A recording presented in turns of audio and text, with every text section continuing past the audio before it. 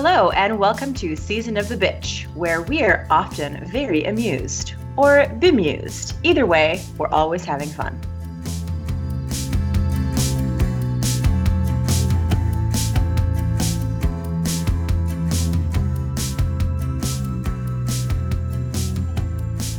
Today we have Walida, Zoe, Laura, and Helen.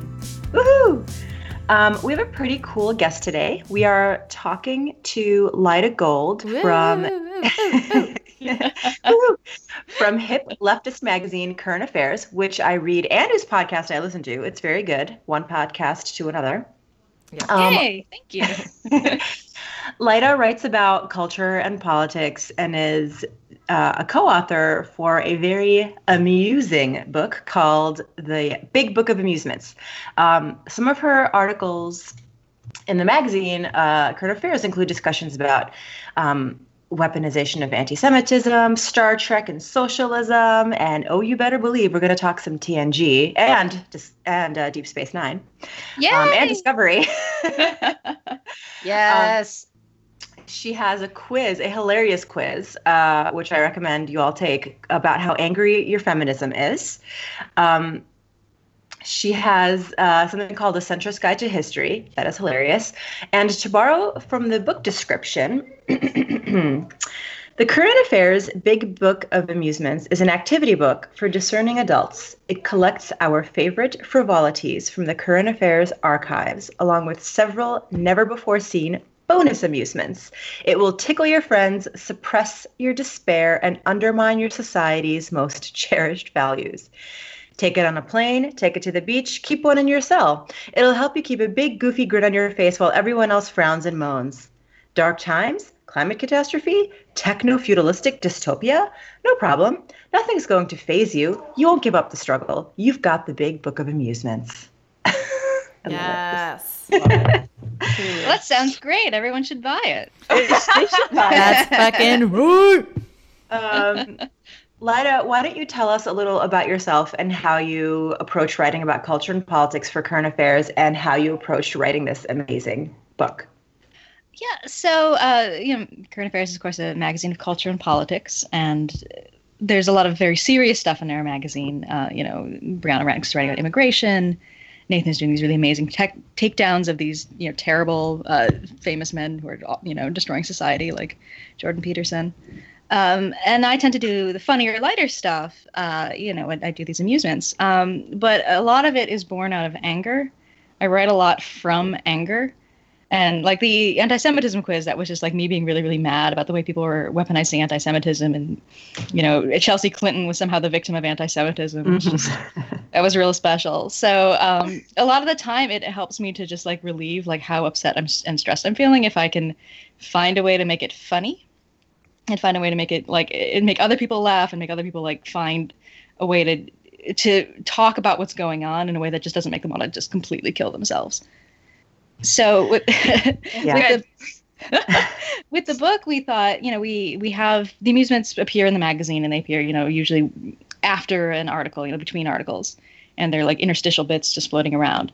But we thought, why don't we put what we have into a book, and people can just like have that perpetual state of like being like having their anger relieved by going all the way through it. And so it's all stuff from what we've published before and some brand new things exclusive to the book itself. Yeah, it is very cathartic to laugh at something that would otherwise make you extremely angry.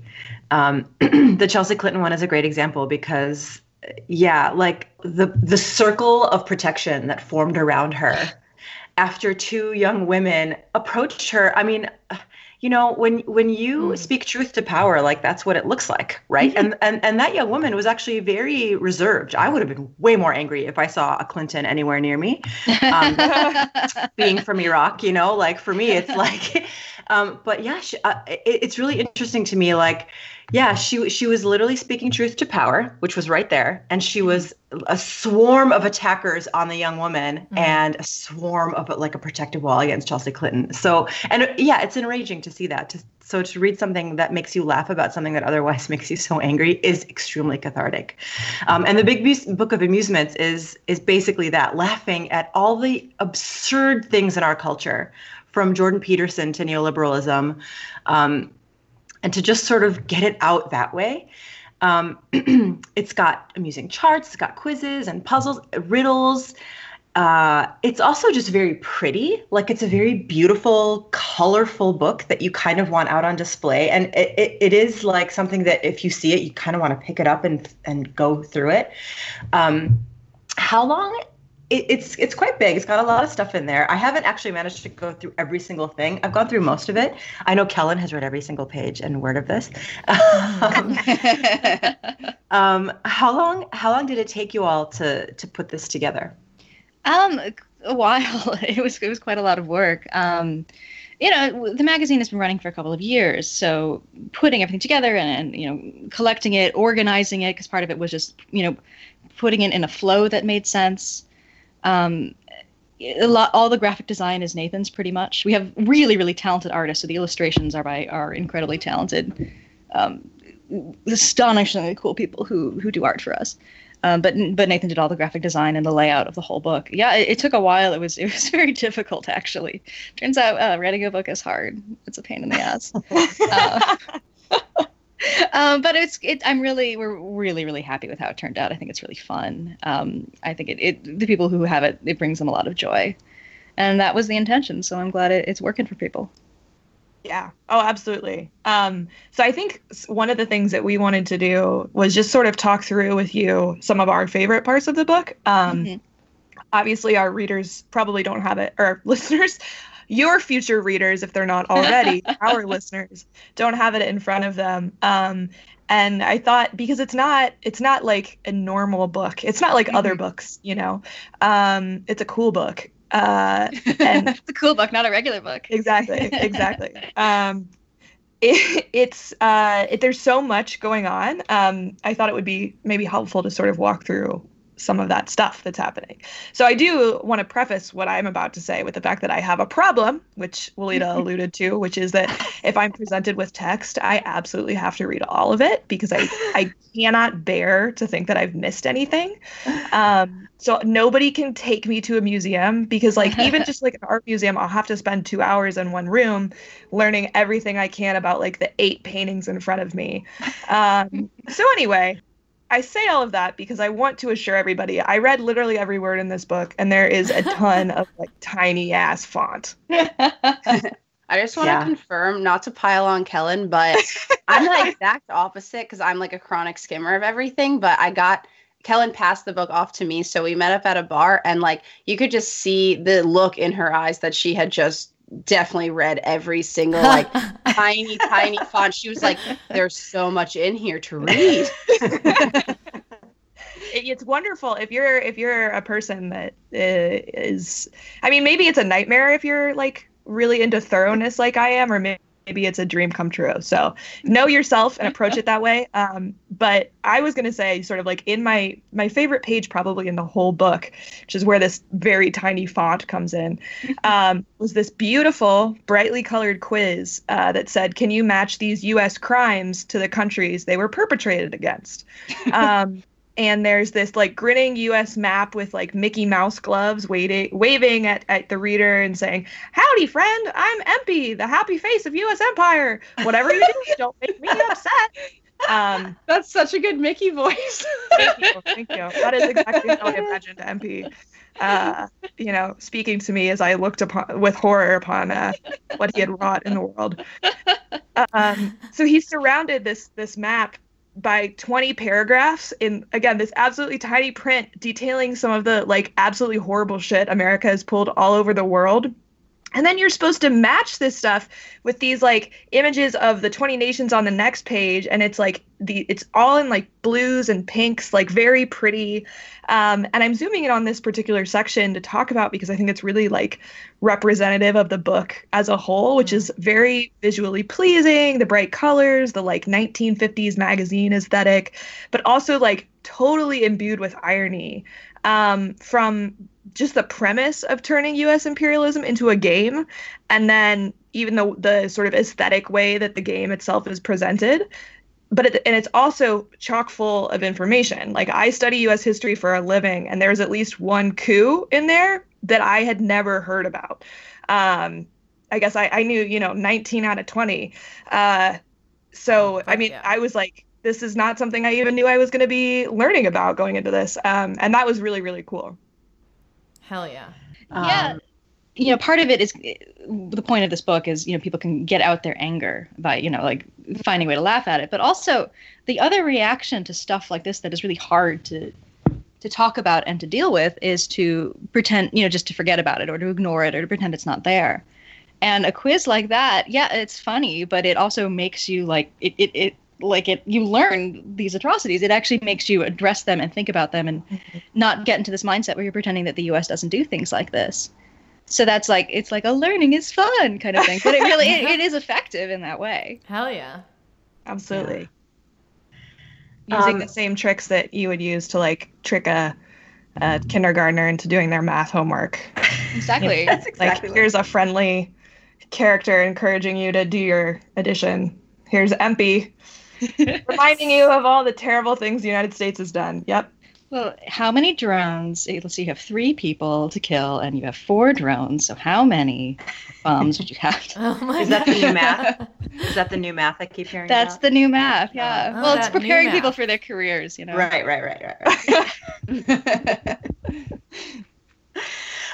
So let me take our listeners on a journey through this book and talk about a few of my favorite ones. You redo the game Clue, where all the victims that we have to find who their killers are, all the victims are dead billionaires, which, I mean, why wasn't that the original version of Clue? That's hilarious. So it's the same, like, you can literally play this game. Like, you can actually play it. There's like a little board cut out stuff, which a lot of games in here are like that. You can actually play them. It's not just read this and laugh. They're playable games. The advice about sex positions for conceiving an employable child. That's Amazing. the one that makes it not appropriate for children. Yes. Everything else in there is like, a little risque, probably appropriate. That one, no. And that is one of mine. Yeah, that's the one you skip over when you're showing your children about all the war crimes. There are also fake ads in here. Like, they look like real ads, but they're obviously fake ads. And they're very pretty, and they're, like, well done. And there is one for, there is an ad for a libertarian gynecologist named Dr. Ron Paul, which, yeah, you kind of forget that he's a gynecologist. I forget that he's a gynecologist. I forget that he's a doctor. It's crazy. Imagine having him as your doctor. I don't even... Yeah, gross. Ew. I know. He'd tell you your pussy has the right to bear arms, but you too. Gross. There is a choose your own adventure game for trolling the alt-right, which is very beautiful to look at. It spreads over 2 pages, and I haven't played it all yet, but I really want to. The Adventures of Leo the Libertarian Lion. I love making fun of libertarians so much because it's so easy. It's that so theme is emerging easy. here, Walida. Yeah, it's so easy. Take a journey through Systemic, the Society for Young, Sensible Technocrats Engaging in Meritocratic Interdisciplinary Centrism. That's a mouthful. It took me a really long time to, because I had the word systemic, and it took me a really long time to make it work as an acronym, just like to plug in the right words. That's why it's like an ugly mess. It was a pain in the ass to do. That's like a dystopian sort of future thing where like you have like a tour guide that takes you through the dystopian future of the world, and you kind of see what it looks like when everything on the planet is privatized and made for war. It's really great. These are some of my favorite ones to go through. Yeah, I was going to go through some of my favorite parts of the book as well. And as I alluded to, I'm a big skimmer of things, mostly because I'm a very slow reader, so I get frustrated, which is why growing up I was really into like Highlights magazine, and then as a teenager, like 17 and Cosmo, especially like the quizzes, and like not even really reading the articles. I like just like the fun parts. So this book is basically just a compilation of all of those things, but also like geared towards adults and obviously politically driven. So it's very up my alley. I really like, and there's a lot of things that like just felt familiar, but like grown up, like the Jeremy Corbyn like dress doll. It's one of those like paper dolls where you can like cut out different outfits for him. And I used to have this like teddy bear one that I played with.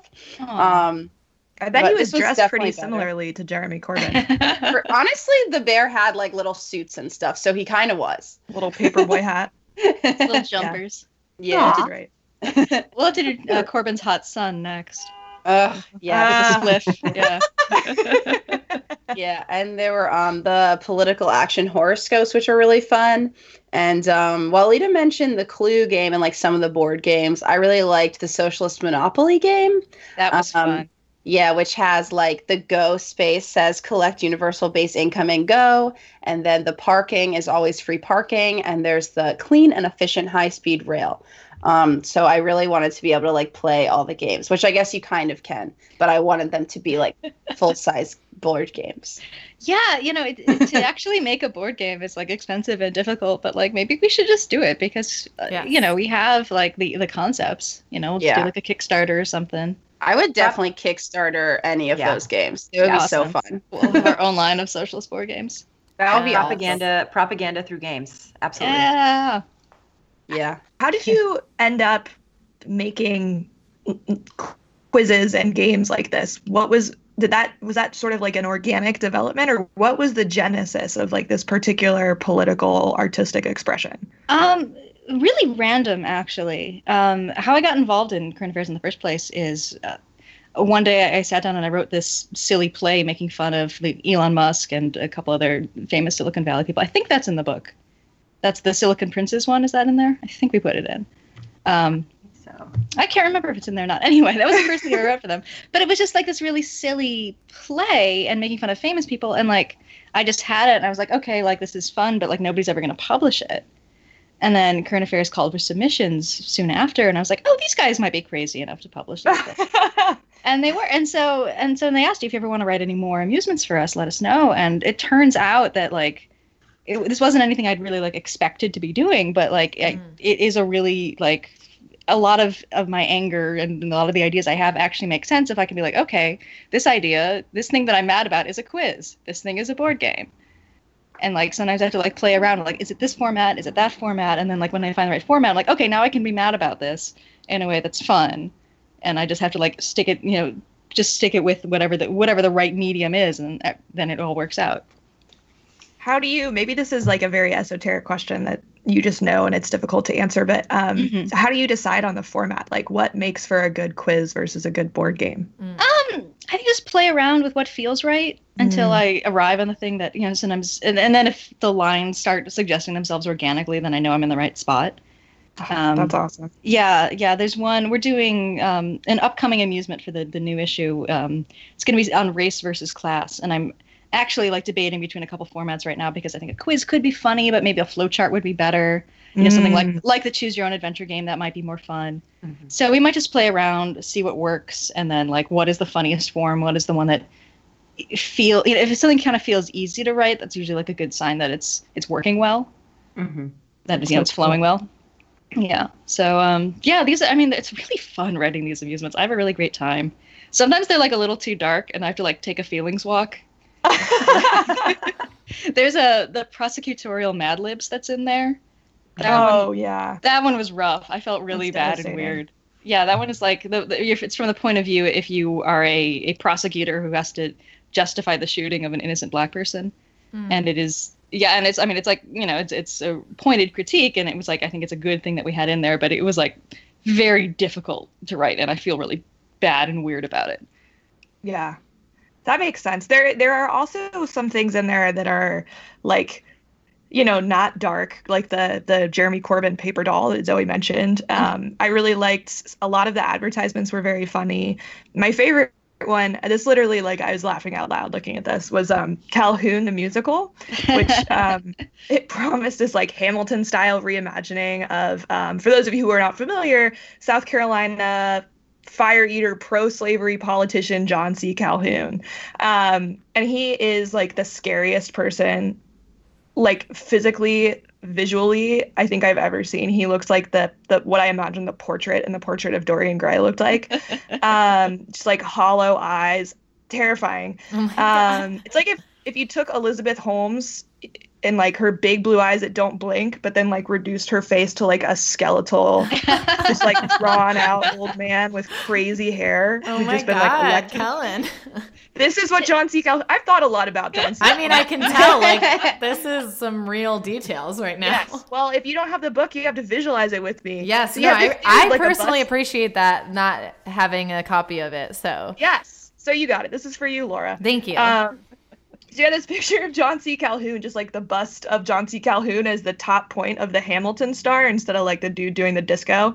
And the text tells us that Lin-Manuel Miranda is back to show us the life of this Haitian immigrant who is just seeking the American dream, which was just like chef's kiss emoji, like so good. An unbelievably biting critique of the way that Hamilton took these like black and brown actors with whitewash history, and it simplified the issue of slavery. And like I could go on forever about like how apt this ad was, but it was so beautiful and so funny, and I literally laughed out loud. But there's also like another very weird ad for a teen magazine that's all about reminding middle schoolers of like the inevitability of death. My favorite part was this like little picture of Hayden Panettiere next to the words "She shall be forgotten like the rest someday." Also, there's like there's the Jonas Brothers on it. Like this looked like the magazine covers that I read in like middle school. And I'm gonna confess this, that I have seen the Jonas Brothers live in 2008. Nice. So yeah, I felt very connected to that cover. Yeah, I could see like young Zoe being very into like a like morbid Jonas Brothers magazine type deal. Yes, exactly. Yeah, it's so good. There's, I mean, so many. Yeah. Another thing that I, again, literally laughed out loud about was there's a game, and again, a playable game where you get to pick a character, like an oil CEO or a literal Nazi or a bootstrapping black guy, and then play against other people to get to the center of the board, which is the GOP presidential nomination. The game board is very thorough, and there's like different paths for each person, super well thought out. And I know because, as I mentioned, I read literally all of the text. Amazing. This book is so good, people. And if you don't have it, you need to buy it. Yes, Agreed. yes, buy the book. If you're curious as you're going through it, who wrote what? Because I wrote maybe 60 to 70% of it, but not all of it, because a lot of stuff was written before I showed up on this to Current Affairs. The really weird shit, like the teen mag with Hayden Panettiere, that's Nathan. The really surreal shit, all this, the very surreal weird things are Nathan. Like the really dark mean things are me. The really. Lyda, did you write the quiz for Can You Be a New York Times op-ed columnist? Yes, that is Yes. One of the questions is Are you friends with any Nazis? Oh, there's another quiz in there, the judges quiz, and that was written by Brianna Renix and Oren Nimni, who are both lawyers and are very angry with judges because they are, trying to defend immigration cases. So that's a scorching hot one. That's one I couldn't have written because it's, it takes a lot of knowledge of working with judges in the legal profession to do it. But that is a really good one. That's one of my favorite ones in there, actually. It's brutal. I love it. Okay, so let's talk about something serious for a second. Okay. Star Trek. Yes. Yes. Can the Star Trek future happen without socialism? I would say absolutely not. I wrote an article about Star Trek and Utopia. I was specifically discussing the first season of Discovery, which I had a lot of problems with. This Discovery being the new Star Trek show, because I think it really got away from its socialist roots, and it was really just more of like a shoot 'em up actiony thing, and it was silly and ultimately like undid a lot of the storytelling that they'd done before to really establish a socialist story. And Star Trek is really unique in that it's one of the few bits of pop culture in general, not just pop culture science fiction, where you actually have socialism, and like that's part of the storytelling, and that's just essential to what is going on. And a lot of what flows in the story flows from that essential premise of that, it's a post-scarcity society and people get along and human beings have evolved into being really, really nice. So yeah, I would say that you cannot have it. You cannot have Star Trek without the socialism. It's not Star Trek. It's kind of something else. Agreed. You're right. It can't be because I mean the whole premise of the the Federation is, for people who don't watch Star Trek, Space UN, basically, the UN of space. And the Starship Enterprise, I mean, they're going through from galaxy to galaxy for knowledge, right? They're documenting the galaxy. They're going through and visiting other planets and finding other peoples, not to exploit the natural resources they find or to enslave the local population for their labor, but just to learn about them and just to figure out who discovers warp. Anyone who discovers warp speed or gets to a point where they're going to start traveling the stars, they get a visit from somebody in the Federation. Like generally that's how it goes in this world. And it seems like we're post sexism, we're a post class society. Science is science for science's sake and no other reason. And now we have Discovery, which you're right. I've only watched the first season of it, so it's way more militaristic, and now we're at war and we're fighting other. I don't know, we're fighting someone else, and it's very different from the Star Trek that we've watched. But I think you're right. I think it's impossible to get to a point of where Star Trek takes us without a post-scarcity society. It just can't happen. Everyone's needs are met. And there's that one episode in The Next Generation where they find these humans sort of floating around in space that are, I don't know, I think 200 years old or something. They're from basically the 20th century. And one of the guys that they extract from one of these pods that kept these people alive from whatever spaceship they were like ejected from was a capitalist. And the episode is spent like they're trying to explain to him, like, there's nothing left for you to exploit. There's no exploitation needed. We're going to take you back to Earth, and you're just going to live a life. Like, your needs will be met. You'll have housing. We learn for learning's sake. Knowledge is for knowledge's sake only. And this guy couldn't wrap his head around, what do you mean? Like, he just couldn't get it through his thick skull. Yeah, one of the ways that Star Trek works is that the humans have changed. Humans are no longer interested in these things, and a lot of the aggression and the acquisitiveness and the weirdness of being a human, as we understand being a human, gets sort of offloaded onto other alien species. One of my favorite, Deep Space Nine is my favorite series. And one of the reasons I love it so much is they introduced the Ferengi, and the Ferengi are technically introduced in TNG, but they're kind of stupid and don't really make sense. They really kind of figured them out for Deep Space Nine, and what they are is they are an arch-capitalist species. They're not part of the Federation. They have their own little corner of the galaxy, and they're played for comic relief, and it's actually really, really funny to see like the desperate strive to acquire things, next to these like very like benign, chill humans who like still interact with the Ferengi in mostly positive ways. But there's like a great Union episode, which is just where the staff of a Ferengi bar unionize, and it's they quote Eugene Debs, and it's just hilarious. It's fun, and it shows how ridiculous capitalism is, and it's a future where capitalism survives, but in this tiny pocket of the galaxy as a joke. Yes, yeah. And speaking about the Ferengi as the capitalists of Star Trek, when I was first watching TNG, I had the thought in my mind: how did the Klingons and the Ferengi get warp speed? And how did the Klingons get cloaking technology because what the hell? They're a warrior race. They're not scientists. And the Ferengi are also not scientists.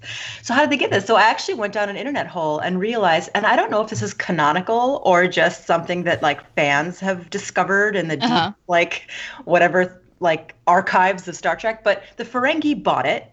They bought warp technology. Seems right. And the Klingons stole it from a Romulan ship that they destroyed. Like they beat some Romulans in a fight, and they stole all this technology. So that's just FYI for you fans out there. I didn't know that. That's fascinating. I mean, I was curious. I was like, how did they get warp? I don't get it. Yeah. So I'm gonna go to bat for Discovery a little bit, which I've been watching, and I mean, there's a few things that I do really like about it. One, the basic premise is that the universe is run on like the mushroom drive. And maybe it's just because I'm a fan of psychedelics, but that really speaks to me. Also, I think like this idea of that a better world's possible is like very present, not necessarily specific to Discovery, but in Star Trek in general. But to give away a spoiler, in the first season, when I actually think the first season started to like grab my attention more, because in the beginning I wasn't that into it, but was when they end up in the parallel universe. And so the universe they end up in is like this very fascist, like militarized kind of universe. And then they're coming from like what is in this one more militarized because they're at war, but was still the like kind of, you know, UN run place. And so when like they get into the fascist universe, I was like, oh, like we have to get into the better universe. Like I think we're in the bad. No, I just said I think we have to. I said, how do we get to the other universe? And my boyfriend, because men can't help but explain things, was like, oh, I think we're in the bad universe. Yes, thank you for explaining that one. But I think there's also this element that I really like, which is like, it's obviously not a superhero show because they don't have superpowers, but the way they have this advanced technology almost feels like powers because they're able to do things that we're not able to do. And I kind of get similar feelings from it as I do from like watching superheroes and being like, I want these powers, then we could just like make everything better. Yeah. Well, so that's one of the big questions in Star Trek that comes up again and again, and I wish Discovery played with more because it's a hard question, is so that they have the Prime Directive, which means that you can't interfere with a pre-warp society. You can't contact them. You can't, if you see that there's oppression going on, you can't do anything about it. You have to wait until they sort of, you know, you can't meddle in their internal affairs. They have to kind of come to you and sort of join the larger society of the galaxy. And it raises some really hard questions, and it's really tough because, you know, should you be going around, if you have these powers, should you be going around trying to save people? Or will that just, you know, will meddling in the internal affairs of a planet, a country, I almost said by accident, kind of on purpose, will that create problems? Because it tends to actually create problems, even if you believe that your intentions are noble. Yep. And yeah, it's really messy. Another plug I will make for Deep Space Nine. Deep Space Nine also has a war plot line, but it works for me a lot better than Discovery. One, because they introduced it a lot later in the story, so you see the buildup of it. And two, because you sort of see how they actually show you, rather than just having the utopia fall apart. They show that like it is hard to maintain utopia when these things happen. It's possible, but it is harder. It is more of a challenge. Yeah, I do. Yeah. And the third thing. Sorry, I was just going to add on to what you were saying about the like not being able to interfere, that I do think that speaks a lot to like an anti-imperialism, which is another theme that I think like runs through the show pretty well. Mm-hmm. And the third thing I really like about that war plot line is the enemy they are fighting is an imperialist power. So one of the big issues I had with Discovery is they went up against the Klingons, and the Klingons all they really want is they seem to be afraid of Federation imperialism, and the Federation is quickly saying that no, we're not imperialists, we totally aren't. But there's something about that framing that makes me really nervous, because when they're saying we want to maintain our culture and we don't want you to invade, I'm like, oh, that sounds very sympathetic. I think you might be onto something there. So you kind of wonder what that war looked like from the Klingons' point of view, because it didn't quite make sense. Going up against an imperialist power is a more satisfying storyline for me, and I think is more within the ethos of Trek, rather than trying to reassure this, maybe they are kind of a warrior species, but we're trying to reassure them like, no, we totally want peace and stuff. Right. You empathize. I think that's true. I mean, there was a little bit of that also in TNG, where the Klingons are always sort of side-eyeing the Federation for this reason, and I'm like, I mean, I get it. I totally get it. I mean, these the Starfleet and Romulans, these other alien species, the Klingons, are way more technologically advanced than the Klingons. They've formed a federation. Right. And it's like, well, why wouldn't you look at them as a threat to your own independence and your own planet and your own species? Of course you would. Yeah, that's a reasonable thing. And the Klingons, it was a weird choice in Discovery because they've been so established throughout the history of Star Trek. And they've changed a lot from the original series to Next Gen. But they have a complex culture. They're one of their favorite fan culture for a reason. And they was really reduced in Discovery into really kind of a parody and a sort of set of stereotypes about colonized people. Suddenly they're cannibals. Suddenly they're very savage rather than just being noble warriors. It's a totally different ball game. Right. Yeah. Yeah. So another thing you brought up wanting to talk about, and then I know you've been writing about, is feminism and sci-fi, which is definitely my jam. I've mentioned this on the podcast before, but should surprise no one. What I really like in sci-fi is I like that you can explore utopian thought, and specifically I like post-man utopias, where you get to imagine what if men didn't exist anymore, and that really gets me going. I just got the second volume of Bitch Planet, which I really like. Y: The Last Man, I really enjoyed, all of that kind of stuff. So just wondering, what are some of the connections that you've been finding with your research into feminism and sci-fi? I am in the process of writing an article about feminist utopias, including the ones with no men in them. Yes. Yeah. That's So there was an explosion in feminist utopias in the late 19th century and early 20th century. And a lot of them were worlds where men didn't exist. And it was positing, what would it be like? Could we organize a society, a better society, if men either didn't exist or were sublimated in some way to women? And a lot of it rests on these very 19th century ideas that women are kinder, women are nicer, women are more moral. So it's really, they're very interesting works. I don't know if they really answer a question in a really satisfying way. There are these later 70s, there was a little explosion of feminist utopian literature in the 70s. And these are I think more realistic and more interesting. There's a really great one by Marge Piercy called Woman on the Edge of Time, which it's a society where there's still men and women, but their toxic masculinity is over.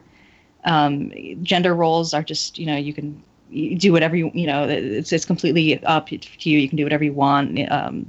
Any kind of sexuality expression is totally free, and it's really, really satisfying, and it's a really, really lovely story. Also, some really terrifying parts. It's it's an oddly paralleled story. I don't want to spoil anything by giving away too much about, but I recommend it. And Y: The Last Man is very good. I haven't read the second volume of Bitch Planet. I'm really excited though. I'm going to go get it. Yeah, I haven't read it yet, but I just got it. Yeah, I bet it's going to be very useful for my article. Actually, I should really. Yeah, on the cover, it says you can't jail the revolution, and then there's a picture that says President Bitch, and I was like, yeah, this is going to be good. That is so cathartic. I love it. Yeah, and also actually relating that a little bit to Book of Amusements in Bitch Planet, one thing I love is they always in between each section have those fake ads, which are always for really funny pads and women's medication. It's always super sexist parody ads. So that actually kind of reminded me of the book. Yeah, it's and I'm sure that it was written in the same spirit, of just you imagine something's imagining something horrible is a really good way to clear it from your system, and doing a parody of something that's really gross, and then you read it and you're like, yes, look at this gross, terrible thing that we're putting up to mock. Yeah, it's really fun to just be reading a book where like women are rebelling, and then it's like, here's a medication for hysteria. Do you suffer from a terrible husband? Yes. What? It's so good. It's like brilliantly done. Yeah, it's amazing. Yeah, that's wonderful. Yeah, I'm very excited to read it and to incorporate it. I just read this novel, which is not a utopia, but I love it so much, and I'm recommending to like every woman I meet. It's called The Power by Naomi Alderman, and I've read it.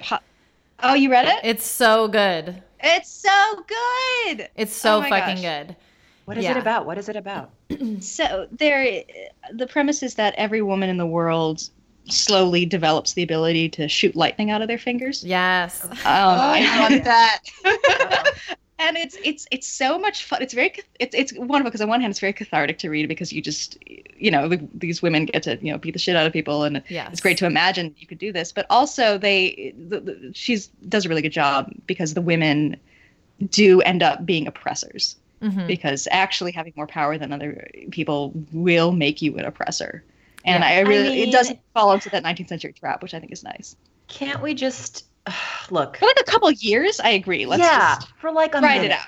Yeah, just a minute. It was like hard for me. That was like a tough pill for me to swallow with this book, because I just kept like wanting there to be like a resolution where like the women were actually better leaders and like did have a better grasp on all of that. But I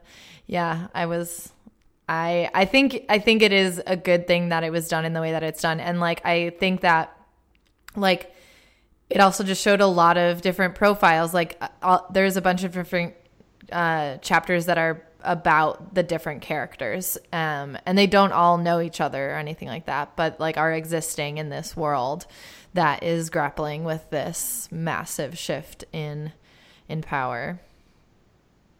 Yeah, the characters are wonderful. They're all very, even like the less sympathetic ones, you're still very invested in their stories. Totally. Yeah, it's a really fantastic book. Yeah, my friend. Oh, sorry. Go ahead. I was going to say, my friend Michelle and I, look, matriarchy will be bad. I'm not saying men we want to get rid of. To our male listeners, I'm just saying, just let us have this thought game for a second. My friend Michelle and I obsess over the movie The Wicker Man because I love Wicker Man. Yeah, it's this island where there is a matriarchy and there are men on it, but they're terrified of the women. They don't make eye contact. Women roam this island, I assume the way men roam the world, freely and unafraid. And it's just fun to watch. Like, I know they're so terrible to the men. They beat them. They're terrible to them. But just let me watch it for a couple hours. Just let me like live in that world in my mind and just feel that freedom. And then I get it. It's bad. I'll concede it's bad. No matriarchy. Is this the movie where Nicolas Cage gets his head trapped in a cage of bees? Yes. Yeah, it is. Okay. That's what I know it from. It's Nicolas Cage smash cuts of yelling about bees. But, yes, it's definitely that movie. I'm sure there's more to it than just that. Yeah, the lightning fingers, though, remind me of Captain Marvel, because I just saw that. And I've just been, like, since seeing it last week, just, like, I just want to be able to, like, photon blast someone's head off out of my hand. But I actually found out, because I was just, like, doing some random research, that the same writer from Bitch Planet is who wrote a lot of the Captain Marvel comics. Yeah, the 2014 run, right? Like the reimagined character. Yeah, funny enough how that comes up. You're both really good. Okay, I think we're coming up at the end of our hour. This has been a very delightful and very fun conversation. I love talking about Star Trek. I'll be honest, I just love it. It's one of my favorite things to talk about. Yay, me too. I could talk about it all day. Yeah. Lyda, why don't you tell our listeners again a little bit about where they can find you on social media and some of the stuff you've got coming out in current affairs and any independent projects you've got coming out. Yeah, so I am on Twitter at Lyda_gold. I have an Instagram, but I always forget about it. And any cat pictures I put there, I'm also going to be putting on Twitter, so don't worry about it. in current affairs all of the time. Almost all the amusements are mine, or I edited them. I'm going to have a new, if I can finish it in time, I'm going to have the Feminist Utopias piece for the next issue, which should be coming out in a month or so. So I highly recommend checking it out. You should check out our back issues. It's so good. You can subscribe, and you get 6 beautiful issues a year. It's only $60. It's great. You can get just the digital version, which is less than that. And I have a couple of short stories here and there. There's an anthology called Sirens that I've been in a couple times because I'm very interested in sci-fi fantasy literature for other reasons, because I write some of it sometimes. I think that's it for what I have coming up. If you happen to be in New York, there's a conference called Theorizing the Web, and I'm going to be on a panel. That's February. That's Friday, April 12th. So if you're around, it's at the Museum of the Moving Image in Queens. It'll be fun, probably.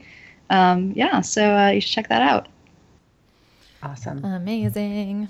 Oh, and there's the podcast. You should listen to the podcast. Yes, listen to the podcast. It's very good. Oh yeah, and become a Patreon member so that you can hear all the culture stuff that you really do want to hear us yelling about books and movies. Yeah. It's a winner. Hopefully soon there'll be a Kickstarter for some socialist board games. Yes. I really want it to happen, so let me know. Yeah. We'll see what we can do. Well, thank you so much again for joining us, and we really appreciate you taking the time out of your day to talk with us. Of course, I had a great time. I love your guys' show. Whoa. Thank you. Well, that's our show. As always, you can find us on all of the social media at Season of the Bee.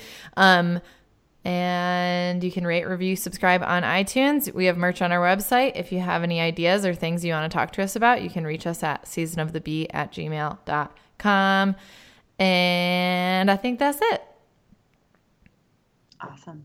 Have a silly, adventurous time like the book would like you to have. Weird words out of my mouth. All right, ladies. Thanks for another great show.